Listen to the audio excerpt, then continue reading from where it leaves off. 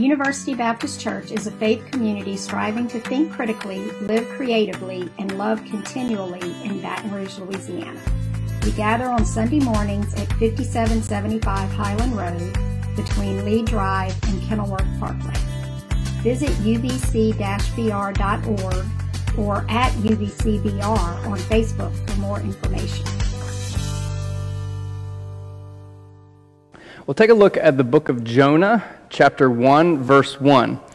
Jonah is tucked away in a section of the Bible called the Minor Prophets, a misleading moniker of the impactful nature of these books. We're in the middle of our series entitled Forging Through the Fog, how the church leads a grace-filled way in an era of partisan politics. And we are looking at how Jesus followers can live amid this highly divisive time in which we now find ourselves. We are not discussing partisan issues, we're not endorsing certain candidates, and we're not insinuating who you should and should not vote for. Instead, we are examining the question of what we should be doing instead of toting party lines and blindly giving loyalty to political figures. We're looking at how Jesus calls us to live out a way of peace, justice, mercy, kindness, civility, homogeny, and love, no matter the cost. What if Jesus is less concerned over whether we vote Democrat or Republican, Libertarian or Independent, and more concerned with our fidelity to the one who calls us to love God and love our neighbor, no matter who that neighbor is? What if Jesus is more concerned with how we treat other people than political wins? So this morning, we're specifically turning our attention to the hatred and vitriol among political factions. We live in such a divisive, angry, and turbulent time. But surely the Bible doesn't say anything about these matters. So for this, we turn to the book of Jonah, which I hope you will find is the perfect book to look at some of these things. It says this in Jonah 1. The word of the Lord came to Jonah, the son of Amittai. Go to the great city of Nineveh and preach against it, because its wickedness has come up before me. But Jonah ran away from the Lord and headed to Tarshish. He went down to Joppa, where he found a ship and got aboard from that port. After paying the fare, he went aboard and sailed for Tarshish to flee from the Lord. So the question we have to ask ourselves is, what's so bad about Nineveh? Well, it's the capital city of the ancient Assyrian Empire in modern-day Iraq. The Assyrians destroyed the northern kingdom of Israel around 722 BCE. But they didn't just stop with defeating them. The Assyrians carried away thousands of Israelites and resettled them to other parts of the Assyrian Empire. This was their policy to deport a conquered foe so that they wouldn't have a sense of nationalism. So it would break the pride and the hope of the people of wanting to rebel and replace them. Eventually, they replaced them with strangers from their land. So here is a time where it's not this creeping blow against the nation of Israel, but a steady blow in which we find that 10 of the tribes of Israel will kind of be lost to history. They will never be heard of again. That's how brute force the Assyrians brought against the foe. And the Assyrians were so fierce, they would skin their prisoners alive and cut off various body parts. They would pull these tongues out of these people and display the mounds of human skulls in which they defeated their foe. So when you're starting to think to yourself, why does Jonah not want to go to the city? Makes a lot of sense, doesn't it? Why would God want to send him there? So the question we have to ask ourselves this morning is, what do you do when God calls you into unimaginable circumstances, among a people who have made you suffer? Except for Jonah, there is something deeper going on besides running from this fierce empire's capital. Jonah's perspective of Nineveh is somewhat reflecting how many Jews viewed their election as God's chosen people, that everyone else was filthy and apart from God's good graces. Consider the Pharisees as they badgered Jesus when he hung out with the Gentiles and the so-called sinners. In short, Jonah did not want to go to Nineveh because he knew that God would do a mighty work there. And he didn't believe that the Ninevites were deserving of God's good graces. In Jonah's day, it was the Assyrians, and not too far in Israel's future, it would be the Babylonians, then the Persians, then the Macedonians, and then the Romans. And whether it was the Assyrians or the Babylonians or the Romans, these empires commanded Israel's sacred land.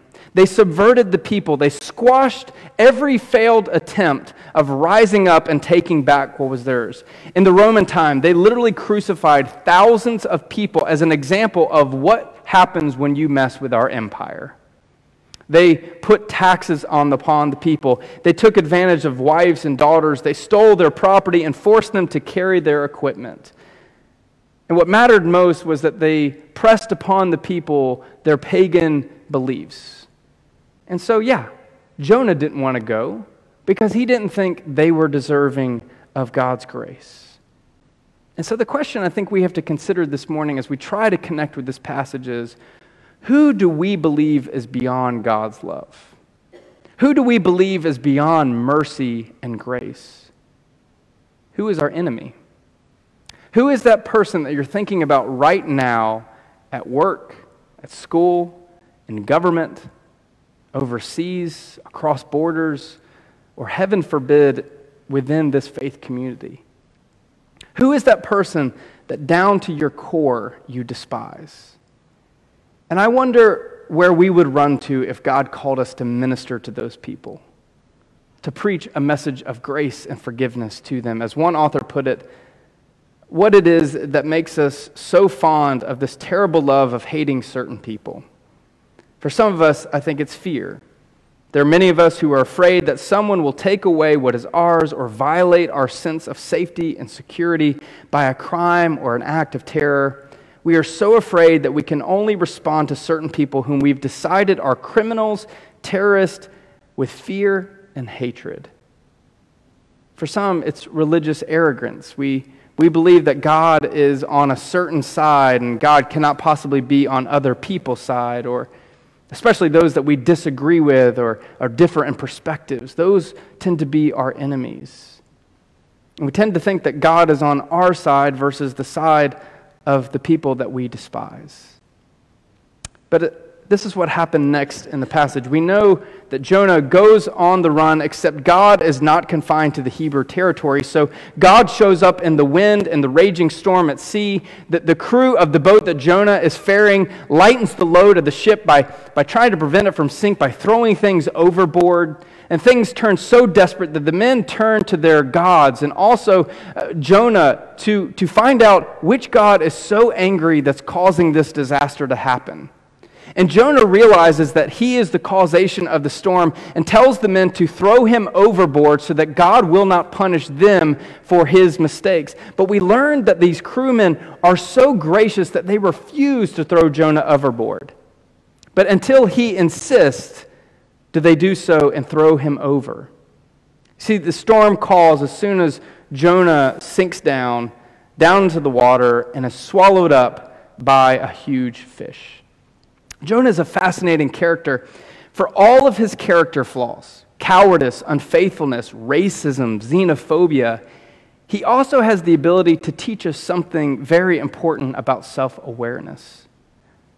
A little self-awareness goes a long way. Here is Jonah on the run from what he thinks is a God who's bound to his country. And yet Jonah finds that he is the causation of this raging storm. And so his self-awareness, he comes to terms with what's happening around him.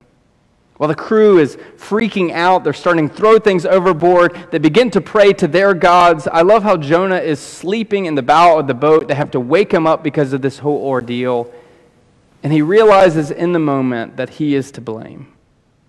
Self-awareness can go a long way in our world that is so divisive, so focused on being right, so entrenched on creating sides.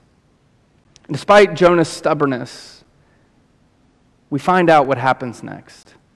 It says that Jonah is tossed overboard. He sinks into the sea and is swallowed up by this fish. And there in the belly of this fish does he begin to come to terms with the decisions he's making. See, scholars throughout the ages have tried to debate what kind of fish what this was. Was it a whale, some sort of big shark that swallowed him? But instead, what I want us to see this morning is not maybe looking at the finite details of that, but understanding that really in reality, the big fish is a metaphor for repentance. Because there in the belly of this big fish does Jonah come to terms with the choices that he has made. He understands that he has been fleeing from God. He understands that he's been running away from God's transforming power to this community that he's called to go. He understands that his fear and his control and his hatred towards others has caused him to wound up where he is. And there Jonah cries out in repentance to God. We begin to see that self-awareness on the boat quickly turns into full-blown repentance as he comes to terms, as he changes his way of thinking and living. Freshly regurgitated from the fish's bowels, God calls Jonah to Nineveh. And this time he listens. And when Jonah arrives, he preaches the message that God had given him to the Ninevites. And a miraculous thing happens. These people of Nineveh, the intimidating foe that Jonah ran from, they turned their hearts to God. The scripture tells us that the people repented, both the rich and the poor, the famous and the obscure, leaders and followers. The message even reached the king of Nineveh, who repented and changed his way by Jonah's message. And Jonah 3:10 states, God saw what they had done, that they had turned away from their evil lives. God did change God's mind about them. And what God said, what he would do to them, he would not do. You see, there's nothing more beautiful in this world than seeing broken lives being reshaped and made new and whole by the love of God. Jesus tells us in the Gospels that heaven throws a party when God's children discover that they are loved and transformed by God. And this is a brilliant moment. This capital city of this horrific empire that was on the cusp of destroying themselves from the inside out because of their culture receives God's message and intentionally chooses to change. This is what God had desired all along. This is why Jonah was called to go to Nineveh. God desires to forgive and transform lives. As one author put it, God's love doesn't excuse our actions. It's about our actions. God's compassion is not an ethical force. It cares not one whit for what we do or who we are or what craziness we are mixed up in. God's compassion is presence that stays with us regardless. It doesn't fix our problems. It doesn't spare our pain. It doesn't protect us from the tragedy or misery or fear. God's presence changes nothing, and yet it changes everything. Because the soul needs love in order to survive. Love is the very stuff of life, as elemental as breath and just as necessary. This is the message and invitation of Jesus, to follow God into a new way of thinking and living. Jesus is inviting us to experience a radical and beautiful transformation through God's love. And all of this was possible because Jonah checked his ego in the bowels of the fish. Jonah put to side his hatred and his disdain for these Ninevite people. And Jonah chose to live out God's calling of love, not just a love that was easy, but a love that was for one's enemies. But unfortunately, the story isn't over. And you'll hear why it's unfortunate in chapter 4, verse 1. It says, Jonah was furious. He lost his temper. He yelled at God, God, I knew it. When I was back at home, I knew this was going to happen. That's why I ran off to Tarshish. I knew you were sheer of grace and mercy, not easily angered, rich in love, and ready at the drop of a hat to turn your plans of punishment into a program of forgiveness. So God, if you won't kill them, kill me. I'm better off dead. God said, what do you have to be angry about? But Jonah just left. He went out of the city to the east and sat down in and sulked. He put together a makeshift shelter and a leafy branches and sat there in the shade to see what would happen in the city. God arranged for a broad-leaf tree to spring up. It grew up over Jonah to cool him off and to get him out of his anger sulk. Jonah was pleased and enjoyed the shade. Life was looking up. But then God sent a worm. By dawn the next day, the worm had bored into the shades of the tree and withered away. The sun came up and God sent a heat, blistering wind from the east. The sun beat down on Jonah's head and he started to faint. If you're thinking to yourself, what in the name of Joe Burrow just happened in our story? You wouldn't be alone, because some craziness just happened in our story. Jonah went from being a xenophobic prophet, on the run, repenting while in the belly of a whale, to preaching a message of repentance in the streets of Nineveh and seeing the entire city transformed by God, only to throw the biggest hissy fit in biblical history. Jonah wants the bad guys to get what they deserve. Jonah runs because he knows that God will forgive them, and he'd rather die than be a part of it. This is precisely the outcome that Jonah had feared. He wanted the sinners to suffer from God's punishment, and that's why he ran, because he knew God would do such a thing. As you can imagine, God is not going to give up on Jonah's tantrum. And while he's having this little flare after being swallowed by a fish and all its drama, God causes this tree to quickly grow up to give Jonah rest and respite.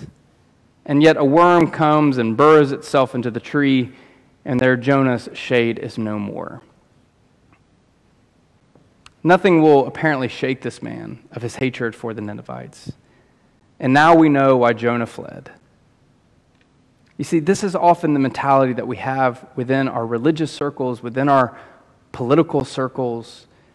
It's our perception that we are this little membership-only club in which no one else is welcome except people like us, who see the world like us, who see faith like us, who see Jesus like us, who see politics just like us. Now, here we find that this membership club is not maybe what we thought it was. That maybe God doesn't draw the lines in the sand in the way that we draw lines in the sand. And I think the story of Jonah can be preached 1,000 sermons in the church today. In a day and age in which the church wants to tell the world who God is for and against, who is welcome and who is not, the story of Jonah teaches us that God desires to extend a second chance, mercy and grace and transforming love to all people, even the people that some churches audaciously say are horrible and hell-bound.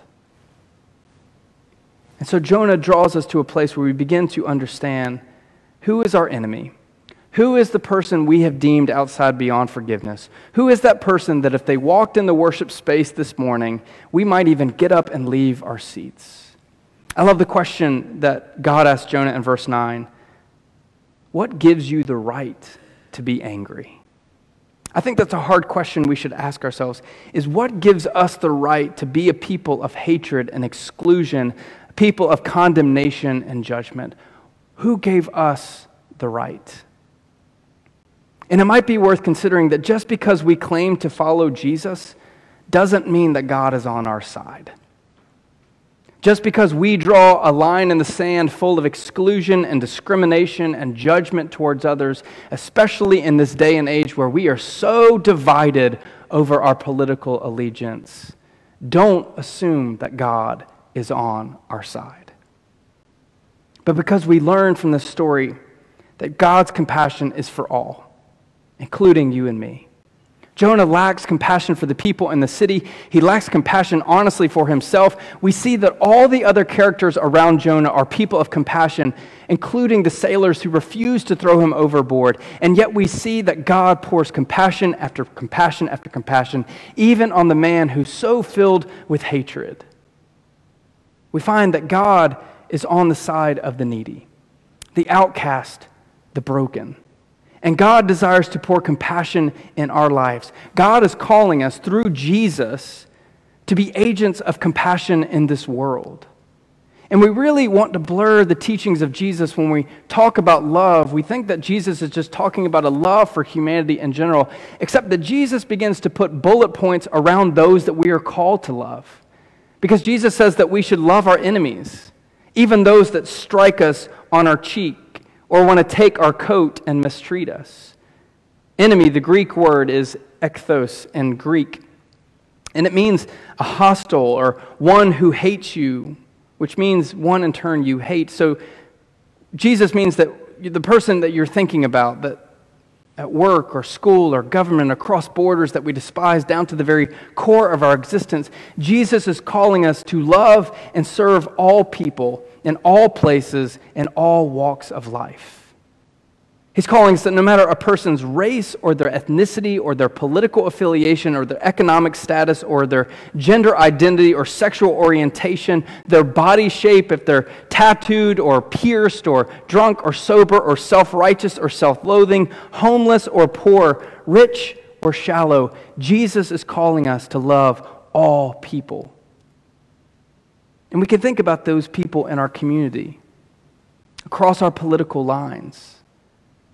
Those are the people that Jesus calls us to love.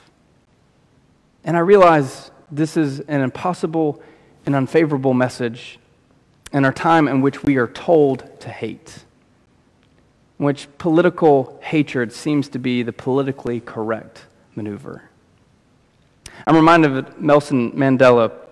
He arrived at Robben Island prison in 1964, and immediately, the inmates took to Nelson Mandela's leadership, which meant that the prison guards immediately looked to punish Mandela for being a leader among the people.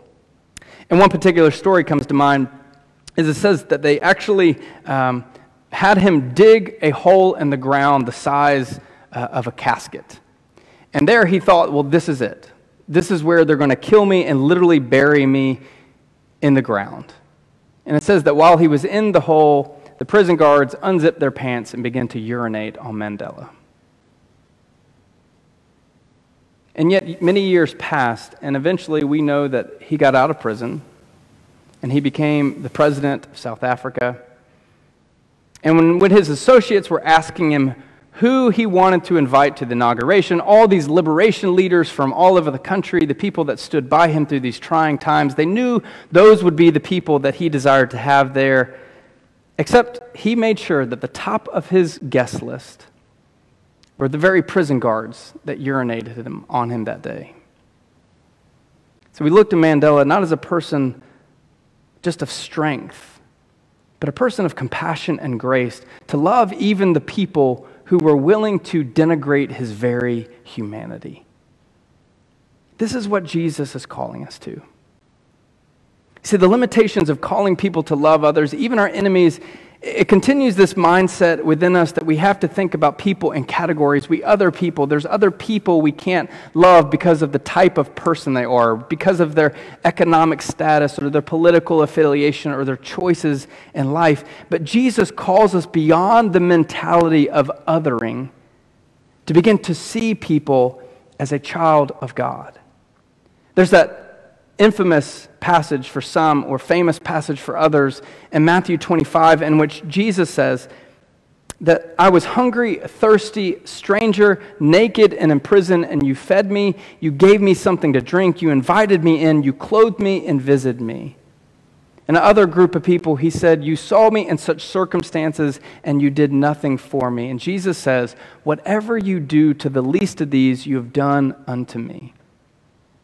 The challenge of that passage is that Jesus calls us to see beyond the label of Democrat or Republican or pro-life or pro-choice or anti-gay or LGBTQ inclusive or anti-immigration or pro-DACA, white supremacist or racial equality, capitalist or socialist, or endless other comparative labels that we put on other people. Jesus knows that we will create those labels, and he calls us to push through them in order to love all people. Can you imagine what the world would be like if Jesus' followers faithfully followed in the way that he called us to?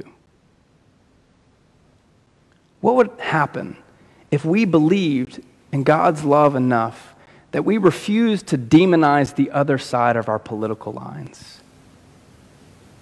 Maybe we would begin to see that Jesus, if we faithfully follow him, will give us new eyes to see others.